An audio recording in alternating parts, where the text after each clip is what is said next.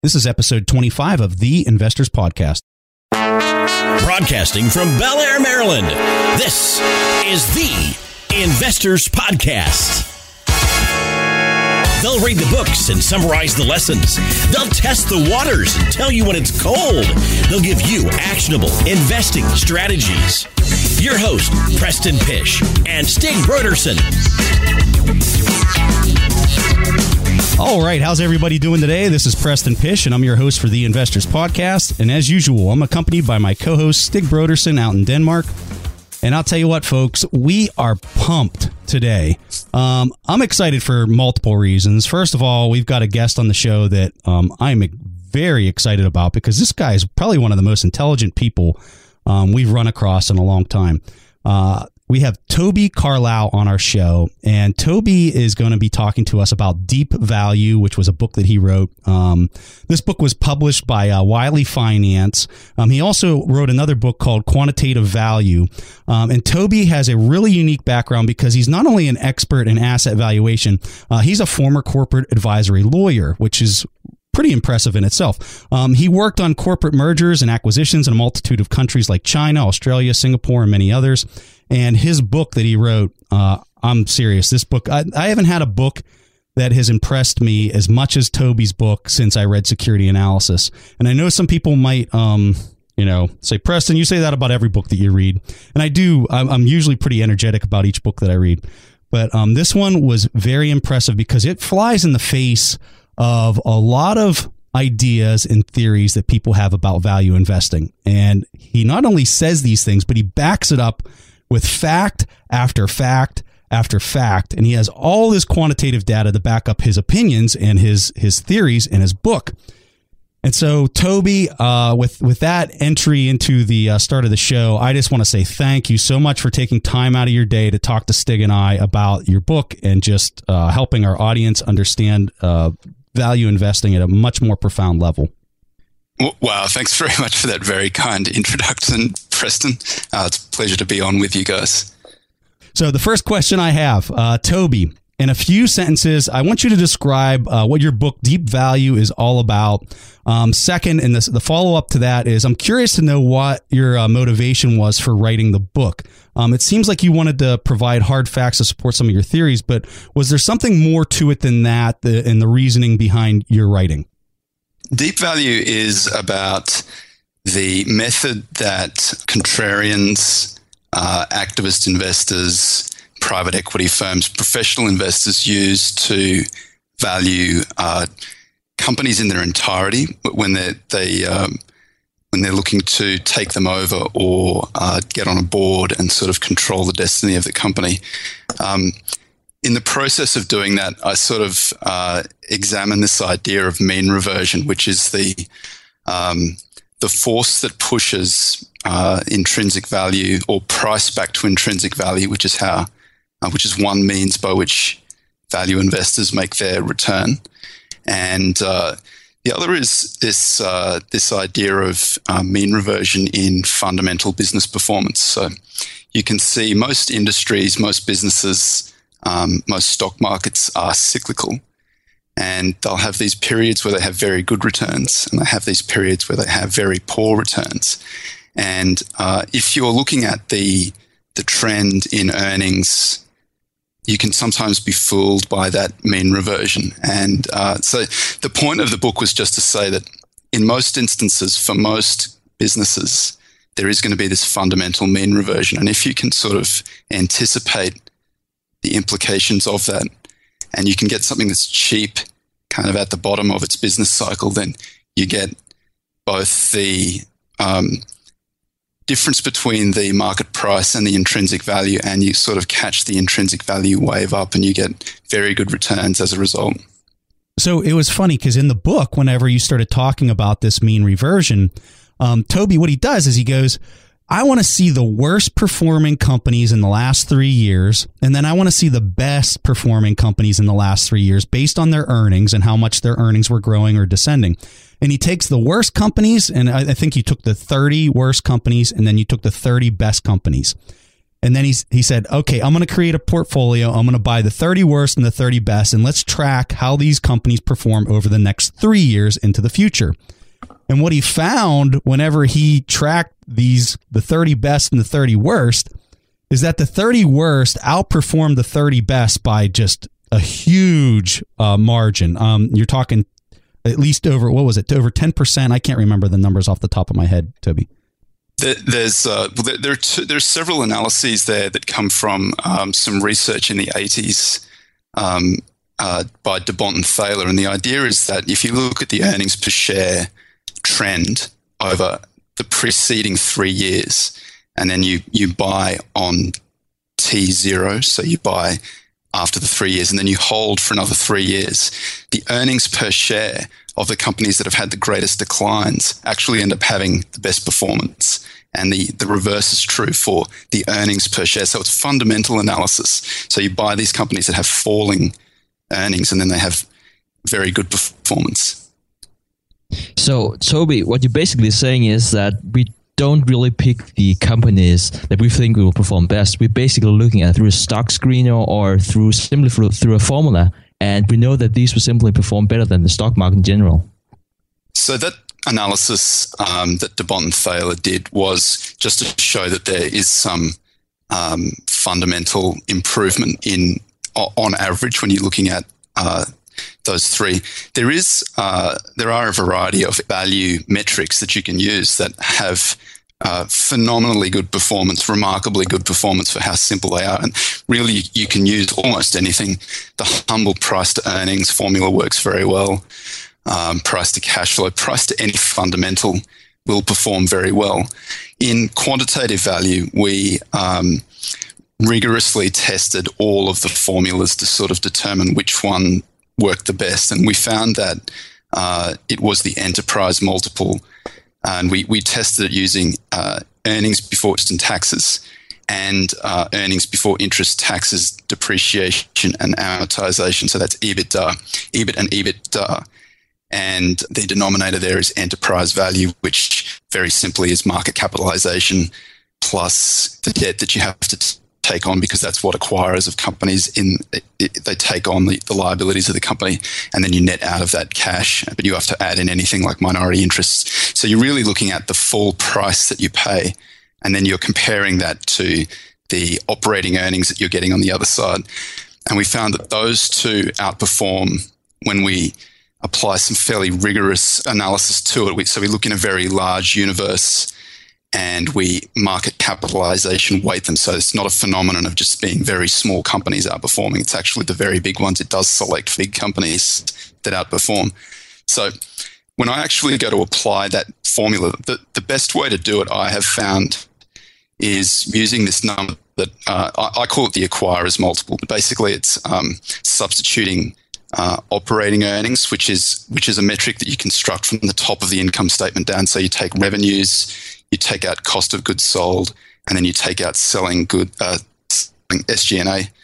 And the reason that you get a better result when you take it from the top rather than the bottom is that you're missing out on any of the special items that aren't necessarily part of the operating business. And then if you use that metric, you're really selecting for the kind of companies that a large acquirer can take over. And so they tend to perform quite well, and they also tend to attract catalysts in the form of activists and private equity firms.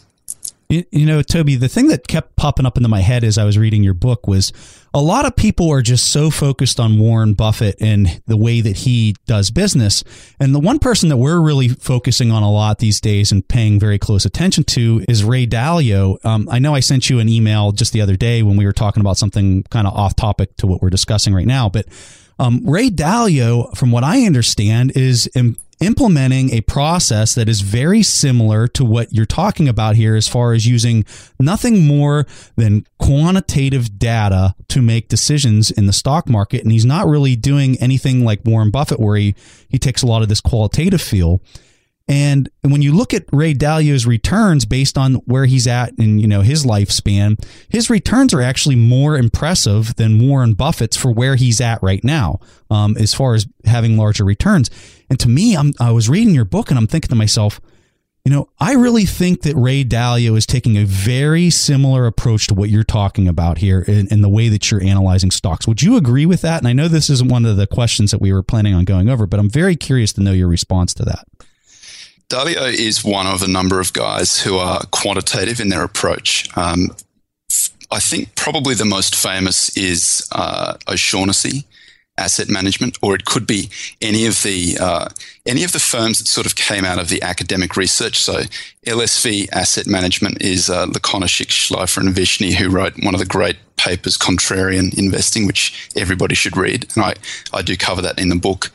DeBont and Thaler have a firm. And the reason I like O'Shaughnessy is he's been very generous sharing exactly the process that he goes through in his book, What Works on Wall Street.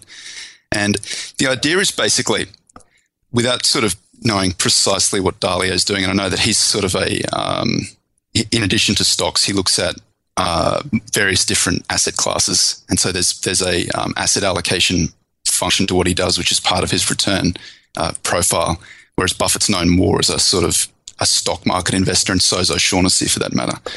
O'Shaughnessy, so I'll speak to O'Shaughnessy because it is the same point. But O'Shaughnessy has sort of looked at all of these different fundamental metrics for analyzing the stocks, and he's also looked at some momentum metrics. Momentum is a very powerful force. I don't use it in my firm, but there is quite a lot of academic research that shows that it does work. Momentum is basically price performance over a period of time. So the most popular is 26 weeks, which is half a year. But you can also use 52 weeks, and it seems to be slightly uncorrelated to value. So you get combined together, they get very good returns. So I assume that Dalio is using some combination of value and momentum to generate his returns. All right. Well, let's go to, we do have the next question here. Let's go to this one. So, Toby, Warren Buffett has a really famous quote, and the quote goes like this. It says, when a management with a reputation for brilliance tackles a business with a reputation for bad economics, it's the reputation of the business that remains intact. And so I guess my question is this, because you provide hard facts in your book that shows that the really ugly businesses, when you measure return on invested capital, the ones that have had a really bad past performance are the ones that are actually maturing and turning into a much better investment over a short number of years right after you would have selected it. So can you describe this to our audience, this idea, and how you came across this contrarian point of view? Let me first say that I don't necessarily disagree with Buffett's quote there. That I do think that the management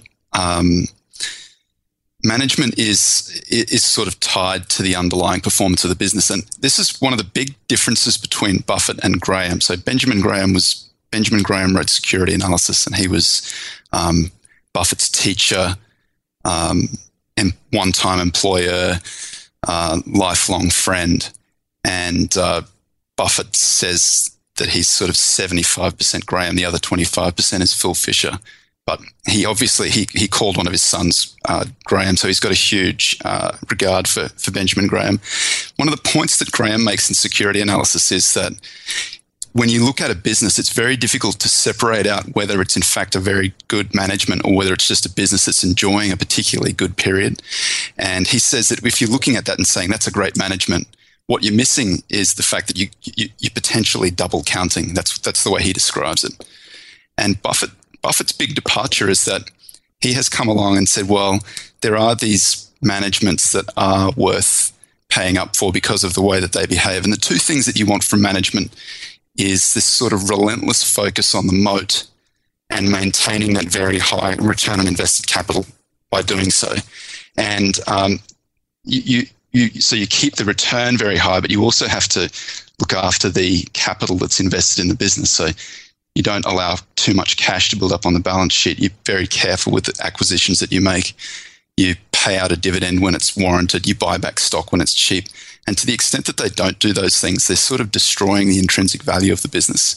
So that's one of the points that I make in the book, that often activists and private equity firms, the simplest way that you can improve the intrinsic value of a company is when you come in and you find that they're not performing that capital allocation function properly. So there might be two elements. There might be the sort of operator function of the management, which is running the business, and then there's the capital allocation function. And to the extent that they're not doing that, that's an obvious place where activists and private equity firms add value. And that's where you see, and you even mentioned this in your book, where a guy like Carlisle comes in and just unlocks that value that's just stored on that balance sheet. And he comes in, he can see it there, and he just basically hits the management over the head and makes them unlock it. And it's a pretty amazing story that you had in the book about Carlisle, because a lot of that stuff I'd never read before. Is really good. Go ahead, Stig. So, Toby, I came to think of a thing here, because how does tax play a role? If you pick stocks like Warren Buffett, you have this compounding effect, which is clearly very powerful. And this is one of the key things about finding wonderful businesses, and even in bad times, you don't have to pay the capital gains. I might be wrong, but using, let's call it your approach, I guess that you will wait until those stocks will return to the intrinsic value, and then you will have to liquidate them and to incur the capital gains tax. So what are your thoughts on that? I don't think that one is any better than the other. I just think that the part of the reason that I wrote the book is that Buffett is so successful, and he's been so generous with his writings over 50 years, and he's spoken publicly at every Berkshire general meeting, and he's interviewed all the time. So Buffett's method of value investment is the sort of way that everybody thinks about value investing. But really the targets of Buffett's targets are so few and far between. They're a very small portion of the market, those sort of companies that can sustain that high return on invested capital with the moat. Really, the vast majority of companies are cyclical, and they are subject to the forces in their industry that are sort of exogenous, external to their own businesses. So I don't necessarily think that one is better than the other. I just think that you have such a larger universe to work with if you work with these companies that are a bit more cyclical or subject to those forces. So that is one of the problems with investing this way, is that you are more likely to incur capital gains tax. But that's also true of many of the Buffett companies they don't really, you can't remain invested in them many of them for sort of 50 years. Often they're sort of a 5 or 10 year proposition, and then they just run out of growth potential, or the market becomes saturated. It can be any sort of number of those issues. With the companies that I look at, I'm still thinking in terms of 3 to 5 year to 10 year periods. It's just that I'm trying to get them really at a business idea, and then they work through those issues. And so they have a pretty long runway where they're getting back to the peak. So how do you determine the growth potential? And the reason why I'm asking is that, and please correct me if I'm wrong, but you're not looking so much at the quality of those companies, and you're not so much looking in terms of, say, your circle of competence. You're merely looking at numbers and what is might be at the bottom of the business cycle. So how do you determine when to sell? Well, often these things, that decision's made for you by some sort of catalyst occurring. But when it reaches, either it reaches intrinsic value, or you find a better opportunity that's at a bigger discount. That tends to be the way that the portfolios operate. The question, I think, and the point that I make in the book, I use Joel Greenblatt's magic formula as the means of describing this point. But Greenblatt has this magic formula where he looked at Buffett's letters and he said, how can we quantify this? And if we quantify it, will we get good returns? Because we don't have Buffett's genius for finding these moats, and there's no sort of real statistical way of finding these moats. So, or certainly not looking at the financial statements. So he said, well, there are two things. He looks for quality, which he defines as a return on invested capital, return on tangible capital. And we look at value, which he defines as earnings before interest and taxes on enterprise value, what I call the EBIT enterprise multiple. And then he just simply ranks every stock on each factor, and then he sums the rankings. So the best combination of both is a magic formula stock, and then he buys a portfolio of 30, rebalances on an annual basis. And that outperforms the market. We've independently tested that in quantitative value, and it's been tested a variety of other times outside of us, and it definitely outperforms. Let's take a quick break and hear from today's sponsors. The national sales event is on at your Toyota dealer, making now the perfect time to get a great deal on a dependable new SUV like an adventure-ready RAV4. Available with all-wheel drive, your new RAV4 is built for performance on any terrain, from the road to the trails. And with plenty of passenger and cargo space, plus available tech like wireless charging, you and your entire crew can stay connected. Or check out a stylish and comfortable Highlander with 3 spacious rows of seating for up to 8 passengers. And with available features like panoramic moonroof, you can sit back and enjoy the wide open views with your whole family.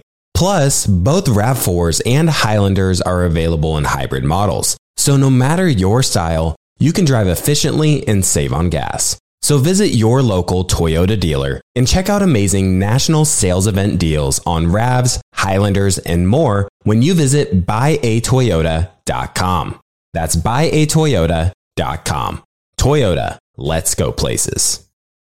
Hey guys, do you ever wonder how investors like Peter Thiel have Roth IRAs worth billions? Many do more than just save a portion of their income, invest it in the stock market, and cross their fingers and hope it grows enough to retire on. The secret is they use something called a self-directed IRA, which has all the tax advantages we love, but with a twist. Instead of being stuck with stocks, bonds, and cookie-cutter options, a self-directed IRA with New Direction Trust Company allows you to invest your retirement savings in what you know and what you're passionate about. From real estate to startups to gold and silver, there are nearly unlimited investment options. You could even finance and set the terms of a loan. You name it, NDTCO will help you fund it. We're not saying you'll be the next Peter Thiel, but we're not saying that either. Because his secrets are now your secrets. Check out New Direction Trust Company and self-directed IRAs today at ndtco.com and unlock the potential of your retirement savings. That's ndtco.com. The dream of owning a vacation home can be daunting. From finding the best guests to the maintenance to organizing the cleaners after every guest stay. With Vacasa, they make that dream into a reality. As a full-service vacation home management company with vacation homes in key destinations across the U.S., they know how to make owning a vacation home easy and profitable. On top of proactive property maintenance visits by professional local teams, a data-driven booking platform, and around-the-clock support, homeowners earn on average 20% or more revenue from their vacation homes. Vacasa makes vacation home ownership easy. If you're looking to make more from your vacation home by doing less, partner with Vacasa at vacasa.com. That's vacasa.com to get started on your dream of owning a vacation home. All right, back to the show. And Toby, the thing that I was really focusing in on was the time period that you had, the 3 years before the T0 mark, and then 3 years after. Were you really seeing that you got the best results over that 6-year window? Did you guys play around with expanding that to maybe an 8-year window or a 4-year window? Like, what gave you the best return? Was it 6 years? Is that why you used that in the book? That's the DeBont and Thaler research, which we didn't test specifically for windows, but we did look at holding periods. So, we looked at holding periods and an average of years. So, in order to select the stock. So you look at the cheapest on 1 year's earnings, 2 years of earnings, average of 3 years. And I think we went out to 8 years. Look, this is in quantitative value. And we found that there's really no advantage to expanding the number of years that we considered, which I found really surprising because that was one of the things that I was expecting that would be a big advantage, because there aren't many people who sort of go to that. When they're analyzing companies, to the extent that they're thinking about it, they're looking at only a few years of financial statements. So I thought that would be a big advantage. It turns out it's not. And so it's something that it sort of perplexed me at the time, and I've thought about it a lot since. The reason is that when you look at the companies that it selects on a 1 year basis, I should just say it might be that 5 years is a better average, then 6 years wasn't very good, and then 7 years was quite good. So there may have been ones that outperformed an individual year, but there was no sort of rhyme or reason to it. So they were just sort of random. So how about on the backside, after it's selected, you had in the book that 3 years later, and whenever I looked at that chart where it basically they all come back into a normalized state, it was usually about a 3 year period. Did you find that 3 years of holding usually brought it back, or if it didn't, it was just kind of an outlier? Was that 3-year period pretty common, or did you try shortening that and seeing how that worked? You definitely continue to get, so holding for a year gets you the bulk of the return, because that the gap between intrinsic value and price is widest at that point. And then it sort of gets closer and closer, and the return disappears a little bit because that the discount is not so great. And when you're, this is one of the things that I tried to get across in Deep Value, the discount from intrinsic value really is the driver of returns. The bigger the discount, the better the returns. Yeah. So as the discount diminishes, the return diminishes too. But you still get it, I think, out to 5 years, I think out to 7 years. I think you're still getting pretty good outperformance out as far as that. So the key would really be, what is my capital gains tax? And let me get past the largest hurdle of that. Let's say the biggest capital gains would be a year. So you'd want to sell it and basically re-baseline everything after that 1 year mark, because that's where you really move completely into a different capital gains bracket here in the US, at least. Is that what you're doing on your business individually? It tends to be 1 year and 1 day. That gives you the best combination of capital gains and tax diminution. All right, Stig, you got the next question. So, Toby, at your talk at Google in November 2014, and just a quick shout out for that talk, we will definitely link to that in the show notes. That was a fantastic and really inspiring talk. You can't see this, guys, but Toby is almost blushing right now.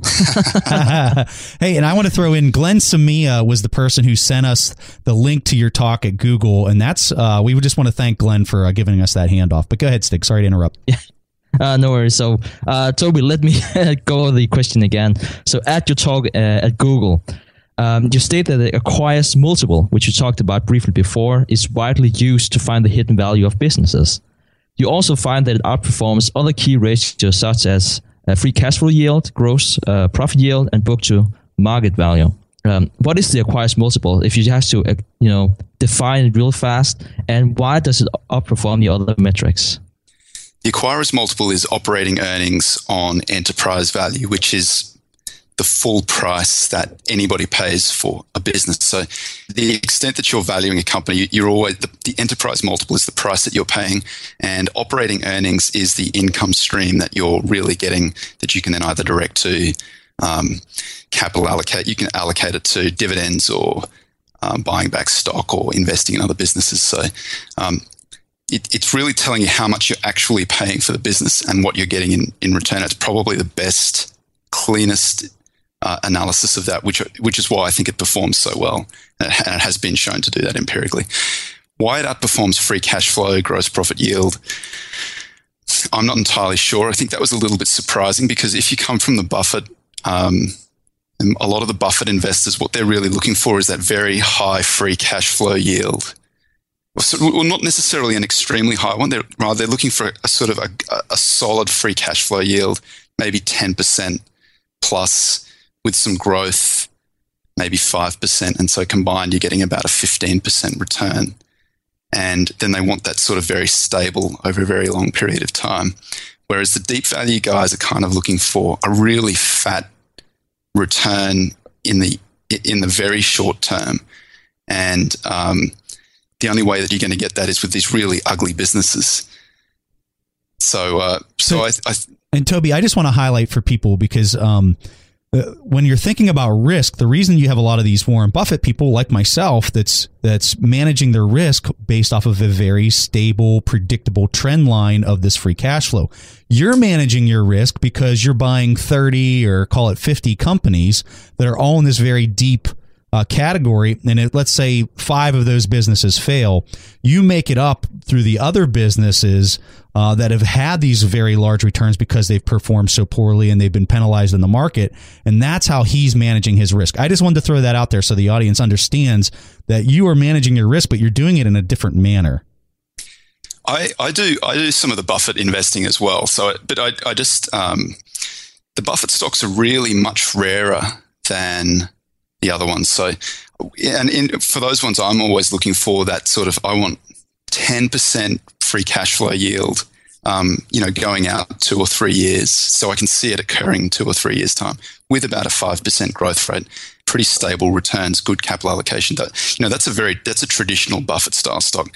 For the other ones, I look at 20 positions, and you're sort of you need to get more for the risk that you're taking on there. So you get more in terms of an enterprise multiple. And the multiples that I'm looking at are, I want to buy it 3 times or at 4 times. So that's like a 25% to 33% yield. That's a really fat yield. That thing is ugly.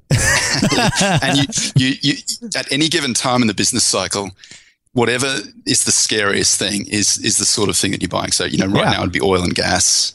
Yeah. It's probably iron ore miners. There's no secret to this. It's, or multi-level marketing. The sicker you feel when you look at the portfolio, the better the portfolio is going to go.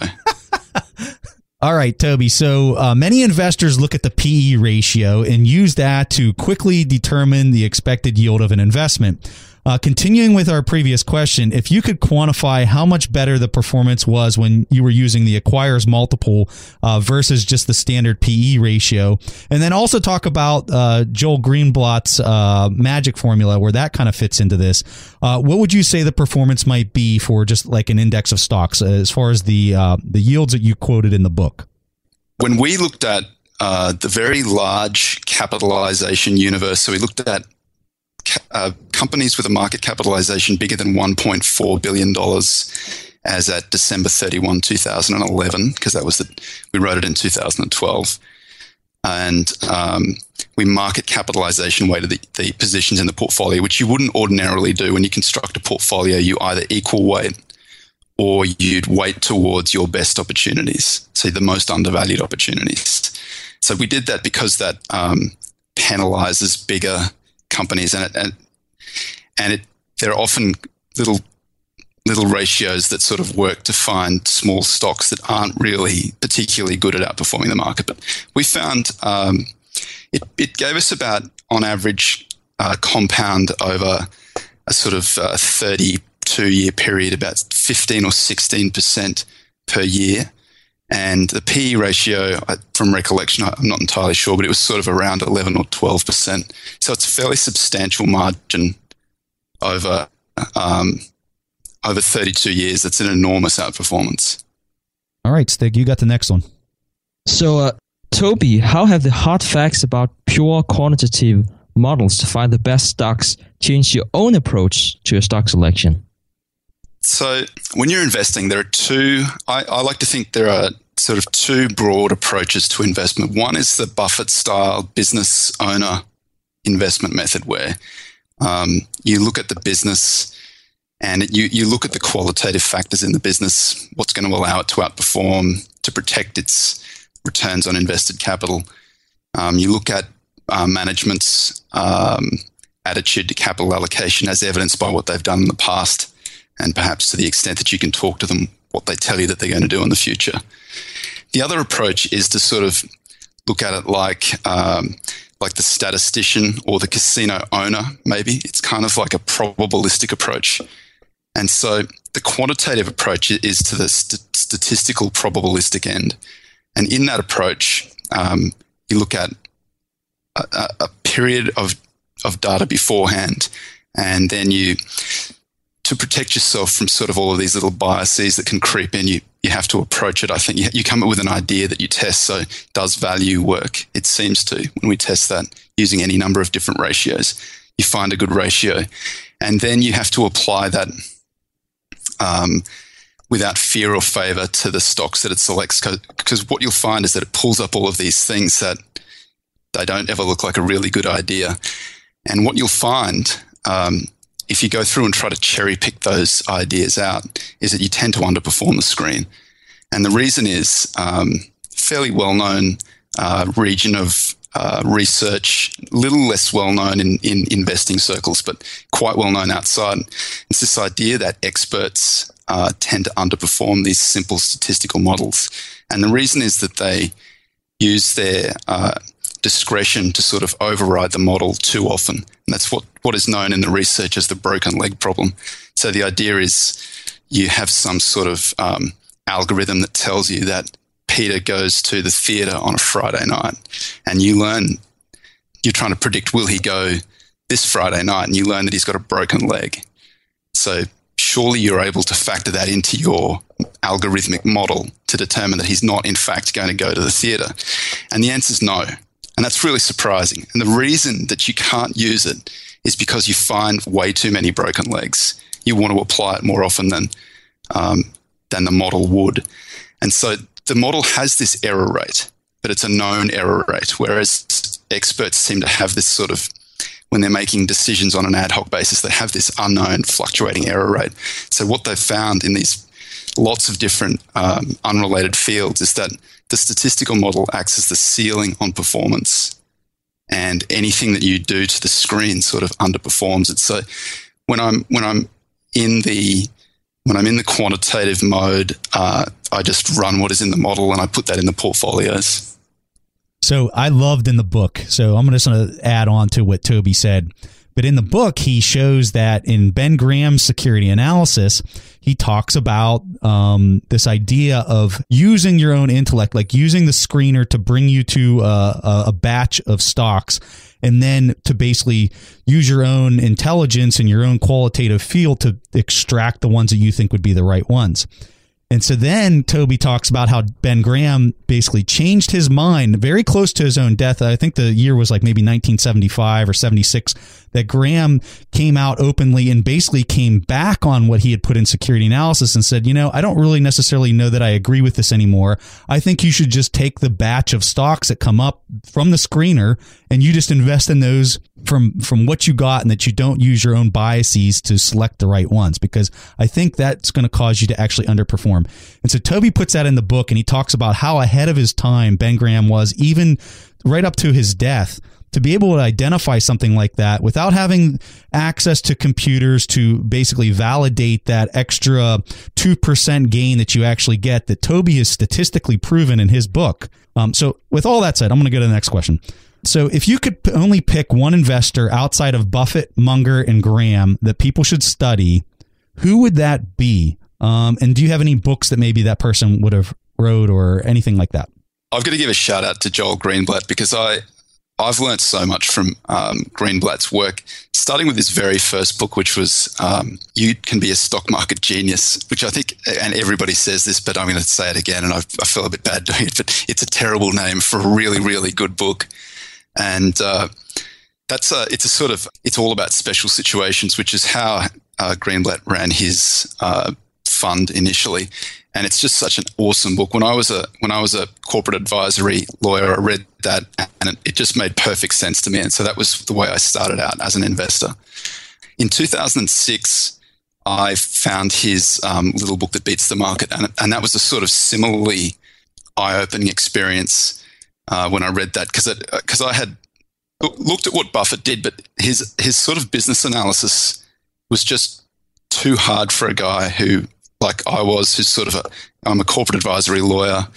But I think in terms of the financial filings and writing those filings, raising money and buying shares like that. So that was the actual business part of it. I just didn't have the tools to analyze. And so when I saw that Greenblatt was saying that it could be done in a quantitative fashion, that sort of appealed to me as something that I could do.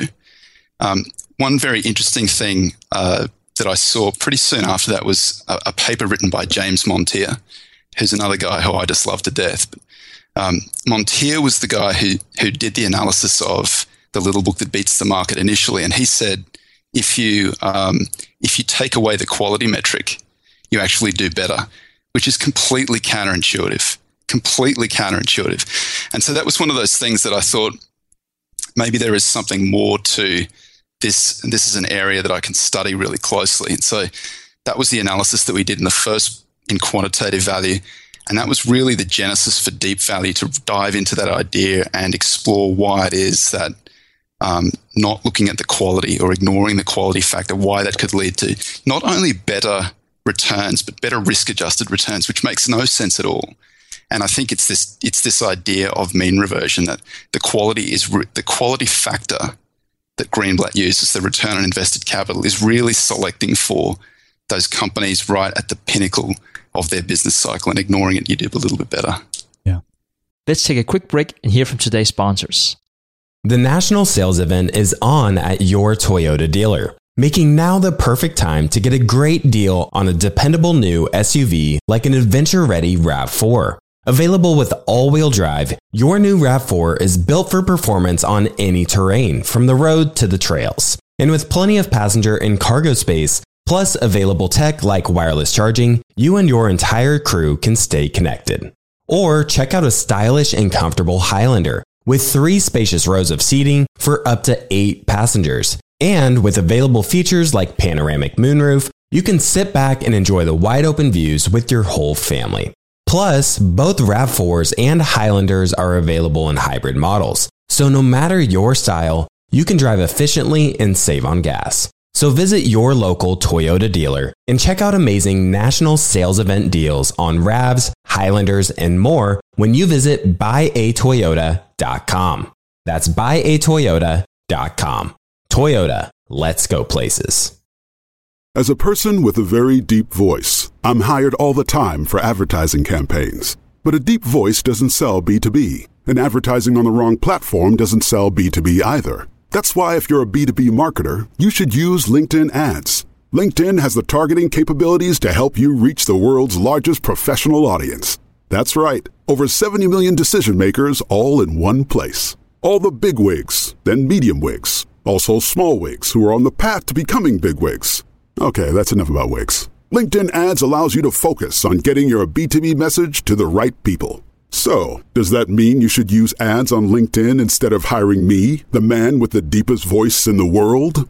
Yes. Yes, it does. Get started today and see why LinkedIn is the place to be to be. We'll even give you a $100 credit on your next campaign. Go to linkedin.com/results to claim your credit. That's linkedin.com/results. Terms and conditions apply. As many of you know, I love studying businesses and networking with business owners. The more I've studied businesses, the more I've realized that starting and scaling your business is easier than ever because of companies like Shopify. Did you know that Shopify powers 10% of all e-commerce in the US? Shopify is the global force behind Allbirds, Rothy's, and Brooklinen, and millions of other entrepreneurs of every size across 175 countries. Shopify is the global commerce platform that helps you sell at every stage of your business, from their all-in-one e-commerce platform to their in-person POS system. Wherever and whatever you're selling, Shopify's got you covered. Shopify even helps you turn browsers into buyers with the internet's best converting checkout, up to 36% better compared to other leading commerce platforms. What I personally love about Shopify is that it's the turnkey solution to kickstart and grow your business, and they are totally committed to giving you the necessary tools to succeed as a business owner. Plus, they have an award-winning customer support team there to help you every step of the way. Because businesses that grow with Shopify. Sign up for a $1 per month trial period at shopify.com/WSB. That's all lowercase. Go to shopify.com/WSB now to grow your business no matter what stage you're in. That's shopify.com/WSB. All right, back to the show. So, Toby, I can't help but wondering, now you're saying that we don't have to look too much about quality, but say that through our stock screener we found 10 great companies based on the acquired multiple. Do you make any kind of analysis in terms of it doesn't look like that they will make money next year because they have some things happening? Or is it just pure numbers? Is that what you mean by when saying quality? Or do you also, again, look for the next 12 months? There are lots of different quality is, I try to keep on defining it as return on invested capital because it can mean a variety of different things. In a business quality sense, if you're Buffett, he doesn't really care what the return on invested capital was last year. He's looking at a company that's able to sustain a high return on invested capital in the future. And he's using his sort of phenomenal mind and decades and decades of experience looking at these companies to determine which are the ones that can do that and which are the ones that can't. So I'm not talking necessarily about that method of investing. I'm just saying that when you're looking at the deep value ones, so one quality metric that you might like to look at is earnings quality. It it's definitely you're paid to find companies that are actually generating earnings, that are actually generating cash flow that matches the accounting earnings. So any company that's not got matching cash flows for its accounting earnings over a period of time is not a good company. That's that's an early earnings manipulation indicator, and that's something that could potentially become a fraud so you want to avoid those companies for the most part. But the thing is, when you're buying these acquirers multiple, cheap on an acquirers multiple basis, the reason that the metric works so well is that it is looking for a very cash-rich balance sheet. It sort of favors companies that have got a lot of cash on their balance sheet. So you're not paying a lot for the actual residue of the business that you're buying. So you're not paying a lot for the market capitalization. There's probably no debt there. And then there's very strong operating earnings in relation to that residue that you're actually paying for.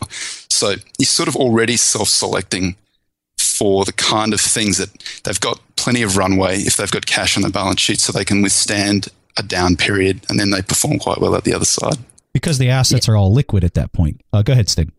Yeah, and just one thing to say. I just checked Toby's website before the interview, and he's going through this formula. So if you think it's quite hard to understand it, acquires multiple, we're talking about cash, we're talking about liabilities. I think the best thing is really to go into Toby's site and take a look at his formula where he explains how he derives this number. So I just want to put that in. Acquirersmultiple.com, ACQUIRES multiple.com. So real fast, just so people understand, when you're talking acquirers multiple, so if you were a guy like Carl Icahn and you can go in and buy a very large chunk of a business, he's not looking at the market capitalization, which is basically your share price times the number of shares that are outstanding. He's not looking at that number because that's not really telling him what he'd have to pay to own the business. And that's a big misconception that a lot of people have. What is the real number is this acquirers number that Toby's referring to. And that's your EV, or your enterprise value. Okay. And that's where you're taking that market cap that everyone thinks is the number they've got to pay. You're adding in the debt and the minor interest and the preferred stock and things like that, and then you're subtracting out the cash. And that's giving you the real number that you'd have to have if you were going to buy every share of the business. Okay, so he's saying using that compared to the earnings before income tax is a much better representation of the PE ratio than the PE ratio. So that's what he's saying in all this. But anyway, Toby, I think that was our last question. I just want to turn it over to you. If people want to learn more about you or your book or your websites, how can they find out more about you? And whatever you tell us, we'll make sure we have in the show notes so people can access it quicker. I have a blog called greenbacked.com, which is GREENBACKD.com. And I put all of my research up there. There's 800 kind of posts going back to 2008 when I started writing it publicly. And you can sort of see all of the research that I've canvassed.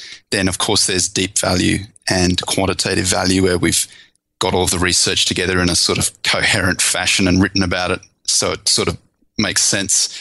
And then I have a website, acquirersmultiple.com, where I run the screen. It's updated every 15 minutes, and it will just show you the best opportunities in a very large capitalization universe and in all capitalization, so all investable, I call it, which is sort of the largest 2/3 of US stocks, and then small and micro cap. And I have another service called Singular Diligence, which is a research service looking for Buffett-style stocks. So we focus on a single stock every month, and then we write 12,000 words about the business across 9 articles, and where there's lots of charts showing the very important ratios or the most important relationships for that business. And we produce that once a month. And so they're sort of best for buy and hold investors. Absolutely amazing. All right, so this is the point in the show where we're going to play a question from a member of our audience. And this week we're going to play a question from Stephen McNeil. And we're also going to invite Toby to help us answer Stephen's question. So here's Stephen's question right now. Hi, my name is Stephen, and I am a big fan of the podcast. My question is there ever a time where a high PE ratio, say 30 or 40 or higher, is justifiable to the value investor? Does a number this high signify too much speculation, or can a higher PE ratio sometimes be okay? Thank you. All right, Stephen, thank you so much for the question. And we're going to have Toby take it away.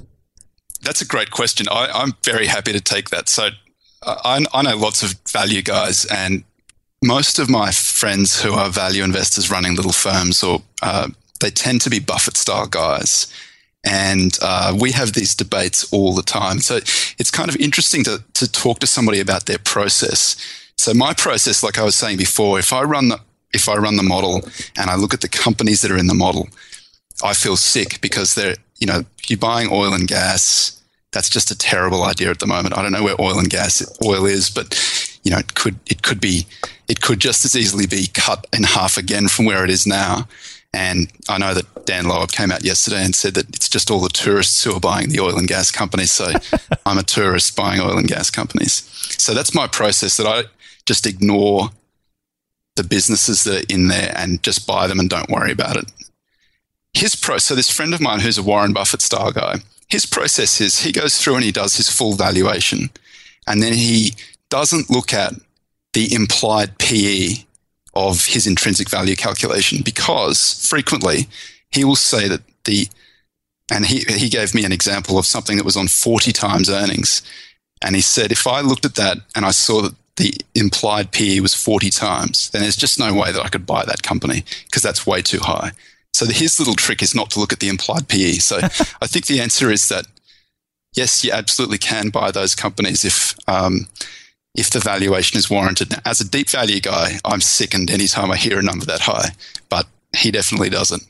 And I think if you would look at, you can always provide the example of a company that would have a high PE that then shoots into the stratosphere even further, like Apple, for example. You go back into like the 2003 timeframe, somewhere around in there, or whenever they really started taking off and people were trading them higher. I think it was maybe 2004 or 5 or whatever. But that would be an example. That would be an outlier to a lot of the stuff that we're talking. But I think your research is done on a large quantity or volume of data points. And the data points definitely prove that a higher PE ratio performs much worse than a lower one. So I think it really depends on your approach. If you're buying onesies and twosies and you think that you have the acumen like Warren Buffett to go ahead and find that diamond in the rough, that's a great business that might not have people really looking at the value, the hidden value that's actually there through competitive advantage and stuff, well then, go ahead and do that. But if you're investing across an index of stocks or a larger portfolio, I think Toby's book would really be eye-opening for a lot of people when they look at a high PE ratio type pick. The other point to make too is that when I'm looking at on an acquirer's multiple basis, I don't actually look at I don't know whether there actually are any earnings that are falling to the bottom of the income statement there. So it's entirely possible that they have quite a good operating earnings figure, and it's just eaten up through some other part of the income statement. And so the number that falls to the bottom is not really representative of the operating earnings that are coming in. So it might, even though it's cheap, it might be 3 or 4 times on an acquirer's multiple basis. It could be, because the E is so small, that it could be 40 times, or it might just be, it might be ref. If you look on your Excel spreadsheet and there are no earnings, you get the hash ref. That's how I know it's going to be a good one, when I get the ref for the PE number. Toby, I got a question for you. So have you ever spent much time looking at the look-through earnings piece of Berkshire Hathaway and trying to find other businesses that have that piece of it, that look-through earnings piece? Because I think a lot of people misvalue Berkshire Hathaway simply because they do not understand look-through earnings. I haven't spent a lot of time looking at Berkshire's look-through earnings. I'm interested though. What's the analysis that you're doing? So here's the idea. Whenever I was looking at the cash flow of Berkshire Hathaway, the amount of money that shows up on the businesses that he doesn't have a controlling share in. So Coca-Cola is a perfect example. The only money that actually shows up and that's reportable on his income statement is the dividends that are paid. But whenever you look at the actual earnings that Coca-Cola is making, it's on the magnitude of basically taking that dividend payment and probably multiplying it by 3 as to the real earnings or the look-through earnings that Coca-Cola is really making. He doesn't have to list that anywhere on his balance sheet or income statement. Okay, now it'll show up eventually on his equity line of his balance sheet as unrealized gains. But when people are trying to look at the value and they're forecasting future cash flows, I would imagine 99.9% of the people out there do not include that extra money that's not being shown up anywhere until it actually materializes. So what I'm trying to do and what I'm trying to do more research on is I'm trying to understand look-through earnings for other businesses outside of Berkshire Hathaway. Because whenever I look at Berkshire Hathaway's reported earnings, their PE ratio, like Berkshire right now might be, I don't know, like a 17 or something like that. When you account for look-through earnings, its PE goes down dramatically to maybe a 12 or maybe an 11. And that's something that I think everybody misses the boat on. And I think that's why Berkshire Hathaway has continued to be traded at such a low multiple when you look at like the price to book and things like that. But I think if people actually understood look-through earnings, they would see a lot more value in businesses that are similar to Berkshire Hathaway as far as holding companies. So I'm trying to find a person out there that understands what I'm talking about. And I can see by your reaction, both you and Stig are totally catching what I'm talking about. You guys understand what I'm saying, but I just haven't had the right person to have the quantitative analysis, the skills that you have with obviously in your book to kind of dig into this and discover more about it. So maybe it's something we can talk about offline, but I just wanted to bring that up because most people I talk to look at me like I've got crabs crawling on my ears whenever I talk about that kind of stuff. But it's a sum of the parts style analysis where you're looking at the underlying businesses that the business that you're buying, the company that you're buying holds. So I can think of AGCO is one at the moment. It's cheap on an acquirer's multiple basis, and it's got an Indian subsidiary that's not included at all in that calculation, and so it's a lot cheaper than it looks. Those are the sort of things that deep value guys love to find because they're, that's a business that's saleable, that has some value there, that is not at all included in everything that's visible in the financial statements. So yeah, I think that's a great analysis. It's really interesting because it's a shortfall of GAAP. It really is. It's an accounting issue where because it's a non-controlling share of a business, he doesn't have to report it. And that's really where the GAAP kind of falls. And I think a lot of people miss the mark.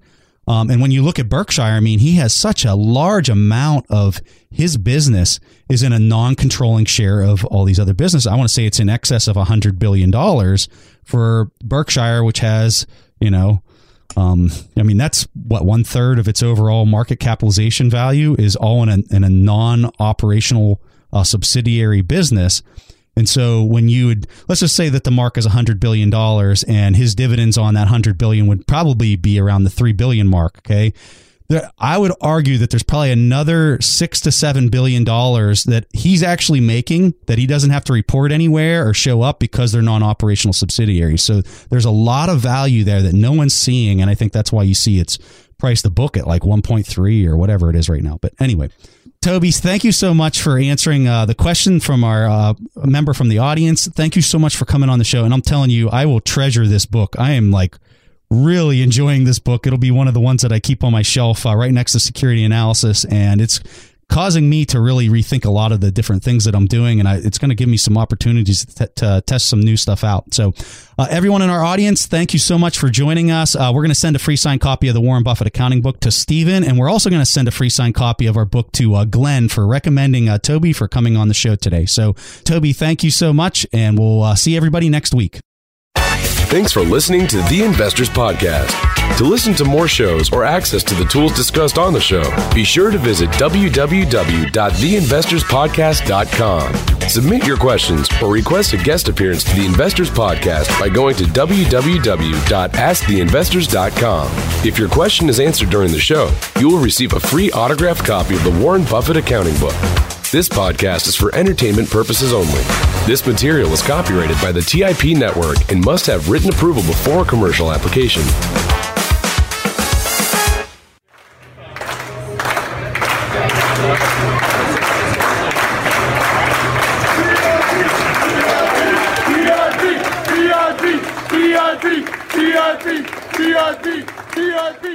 TIP.